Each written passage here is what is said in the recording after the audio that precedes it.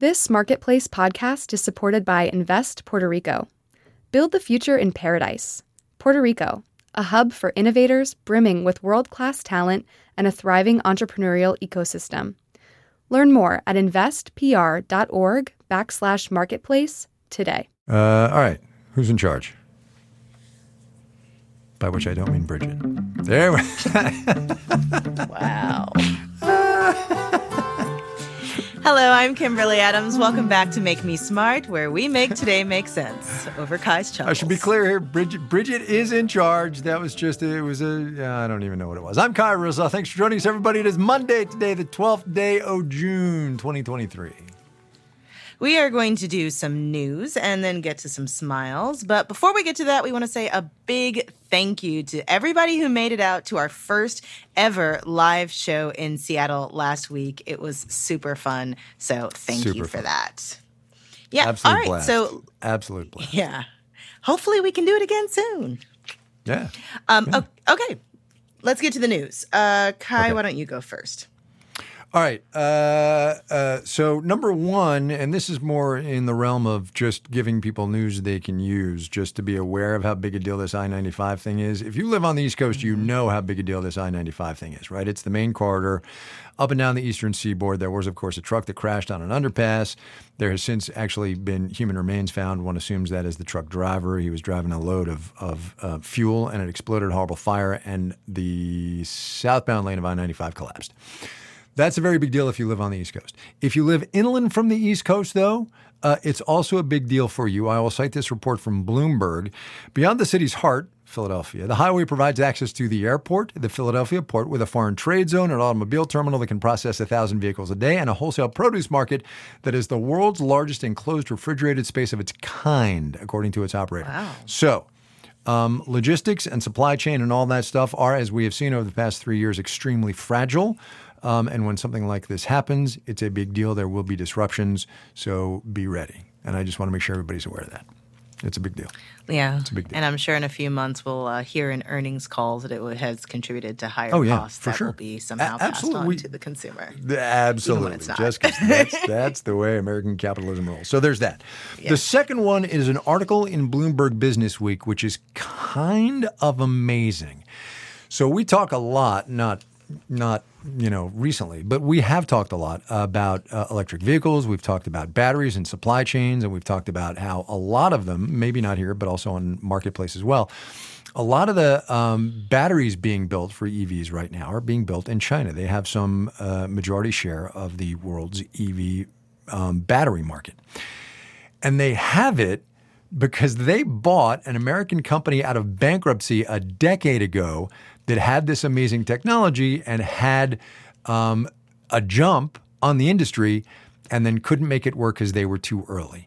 And I highly recommend this piece if you want to understand why industrial policy matters. We had a great conversation with Derek Thompson of The Atlantic about industrial policy in this country. A lot of it we're doing right. A lot of it we're not.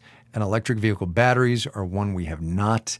It's called America's Long Tortured Journey to Build EV Batteries. We're a decade behind and trying to catch up. I recommend it highly, highly, highly, highly. Oh, man, that looks super interesting. Yeah. Something that may be a little bit drier in terms of reading, but also super important. It's the story in Wired. This article itself is interesting, but the other associated reading might be dry but important. So on Friday, a document was declassified that people have been sort of demanding for quite some time, and it reveals that the U.S. government has been amassing all of this data about our own citizens because they have been buying it off of the retail market. So in most cases, the U.S. government, if they want information about your personal life, where you're going, what you're doing, movements related to your phone, what you've been buying, they'd have to get a warrant, right, to get that kind of information. However, commercial actors, these data brokers, have a lot of that information anyway.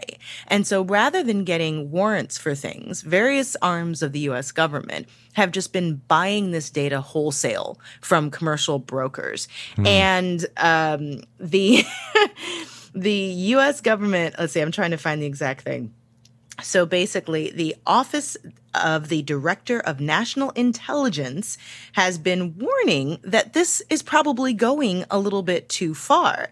And so the members of Congress have been pressing the Office of the Director of National Intelligence to reveal how their own investigation of how pervasive this is turned out, because apparently this report was so,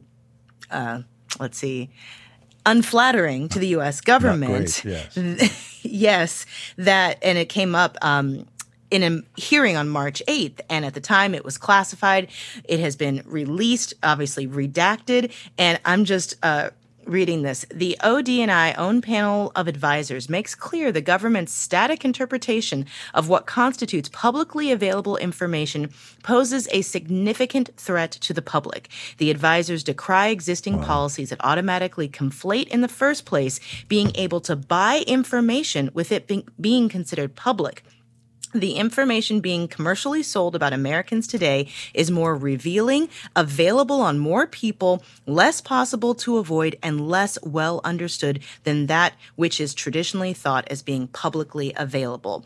And it's a problem. So the report from the Office of the Director of National Intelligence is available. Obviously, it's redacted. I started reading. It's only about 48 pages long. It's a lot of information that's available about us that the U.S. government can get on its citizens. And the headline is, the U.S. is openly stockpiling dirt on all its citizens. So there's that. Not great. Yeah. Not great.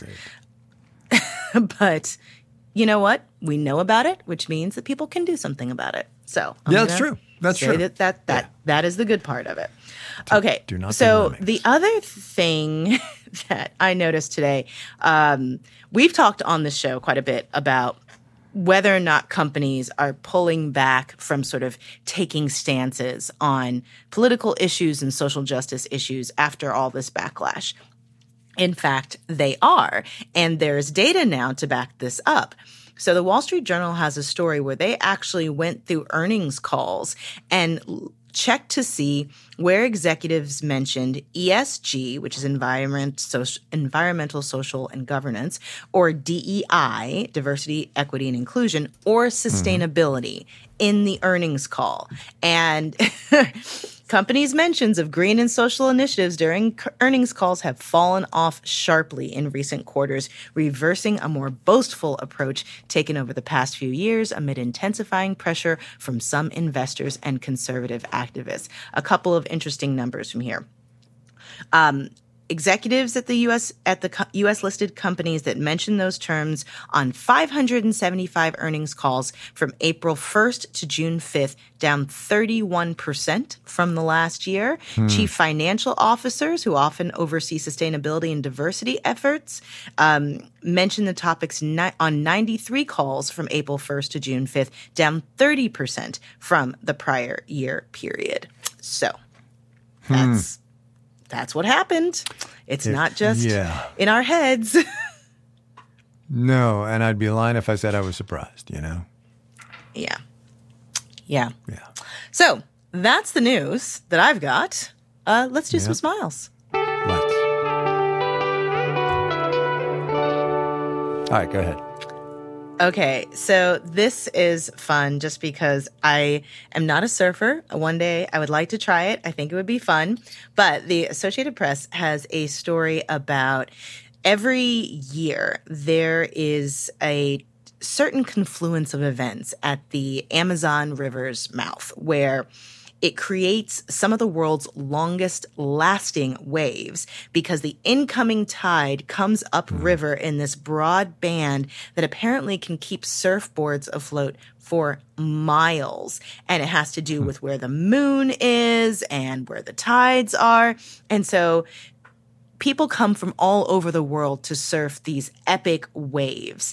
And there's an annual festival, which I think is super cool because people come in for this festival, but in the past, this was a very damaging thing, and people really were worried about it. And The phrase for this, which I'm probably going to mess up, pororoca, is believed to derive from an indigenous word for either big roar or destructor. The phenomenon has done its share of destruction in remote riverside communities in this area, but it also provides them with revenue for sports tourism. So these areas and these people are taking something that could be really damaging and harnessing it to make it an event and bring their communities revenue, which I think is pretty cool. It can be incredibly dangerous. Obviously, people, be careful. But the videos of these surfers are pretty cool. Yeah, I bet it's wild. Actually. Yeah. Okay. So here is mine, and it comes with the note that shares of Amazon today closed at $126.57 a share. I mention that because on the 25th of May, Jeff Bezos, a name you might know in regards to Amazon, bought a single share of Amazon at $114.77. So he is up a little bit less than $12 in, 3 weeks. It's the first share of Amazon that Bezos has bought since at least 2002. Nobody knows why he bought just one share. It's a little bit of a quirky little mystery. I just thought it was kind of interesting, a little weird, what's up with this? I will, however, point out that according to the Securities and Exchange Commission Form 4 that he had to file when he did this, he still does own 990,545,661 shares of the company. So, he's still good. Okay. He's still good. That's so random. Anyway, he bought a single share. I mean, you have to wonder how he did it, right? Did he have his lawyer call up his broker and say, hey, we need one? That's my years and years ago, I bought a single share of Microsoft for my cousin when he graduated from high school, because it was like one of those things where you can buy a single share of a company and put in it. They put a little stock certificate in a frame. And a couple years ago, he told me that he sold it and he made bank on it. Oh, yeah, for sure. And I was just like, totally. I should have bought one for myself. Not that we individually hold stocks, but whatever. Yeah. Anyway, maybe Bezos really is hoping to quickly. get rich. Yes. Yes, off of the one stock. Those of you who donated in our May fundraising drive, or frankly have ever donated, thank you, first of all. But also on Thursday evening, I'm going to be a guest speaker at a virtual marketplace investors town hall event that is going to be hosted by our one and only general manager, Neil Scarborough. So we're going to be talking about Marketplace's plans for the next year, and also a little bit of upcoming election coverage and some other interesting topics. So if you've given to Marketplace before, you are invited, and so you can check your inbox for the invitation. If you're not a Marketplace investor yet, you do still have some time. You can give absolutely any amount at marketplace.org/GiveSmart, and then you too will be invited. That is it for us today. Back tomorrow for our Tuesday show. We're going to do our live conversation that we had Friday with one of Seattle's best, author and comedian Lindy West. She was amazing. We will cover all sorts of ground. Yes. Totally fascinating conversation. That is coming up tomorrow. Yeah, it's super interesting. Until then, if you have a question, a comment, a suggestion, or a combination of all the above, you can leave us a voicemail at 508-UB-SMART or email us at makemesmart@marketplace.org.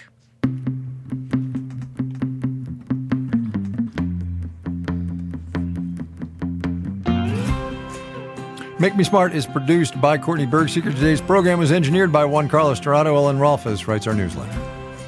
Marissa Cabrera is our senior producer, but stepping in for her today, Bridget Bodner, our director of podcasts, and Francesca Levy is the executive director of digital.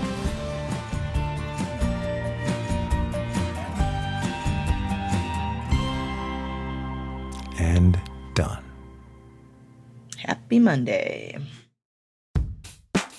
We all want to be our best selves, but it can be an expensive journey. From experimenting with alternative medicine. I was working with a natural, holistic nutritionist and never really thought about the cost. To splurging on fast fashion.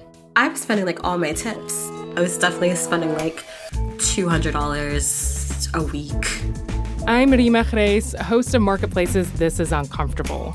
This season, we explore the cost of self-care and the real motivations behind our spending choices. Listen to This Is Uncomfortable wherever you get your podcasts.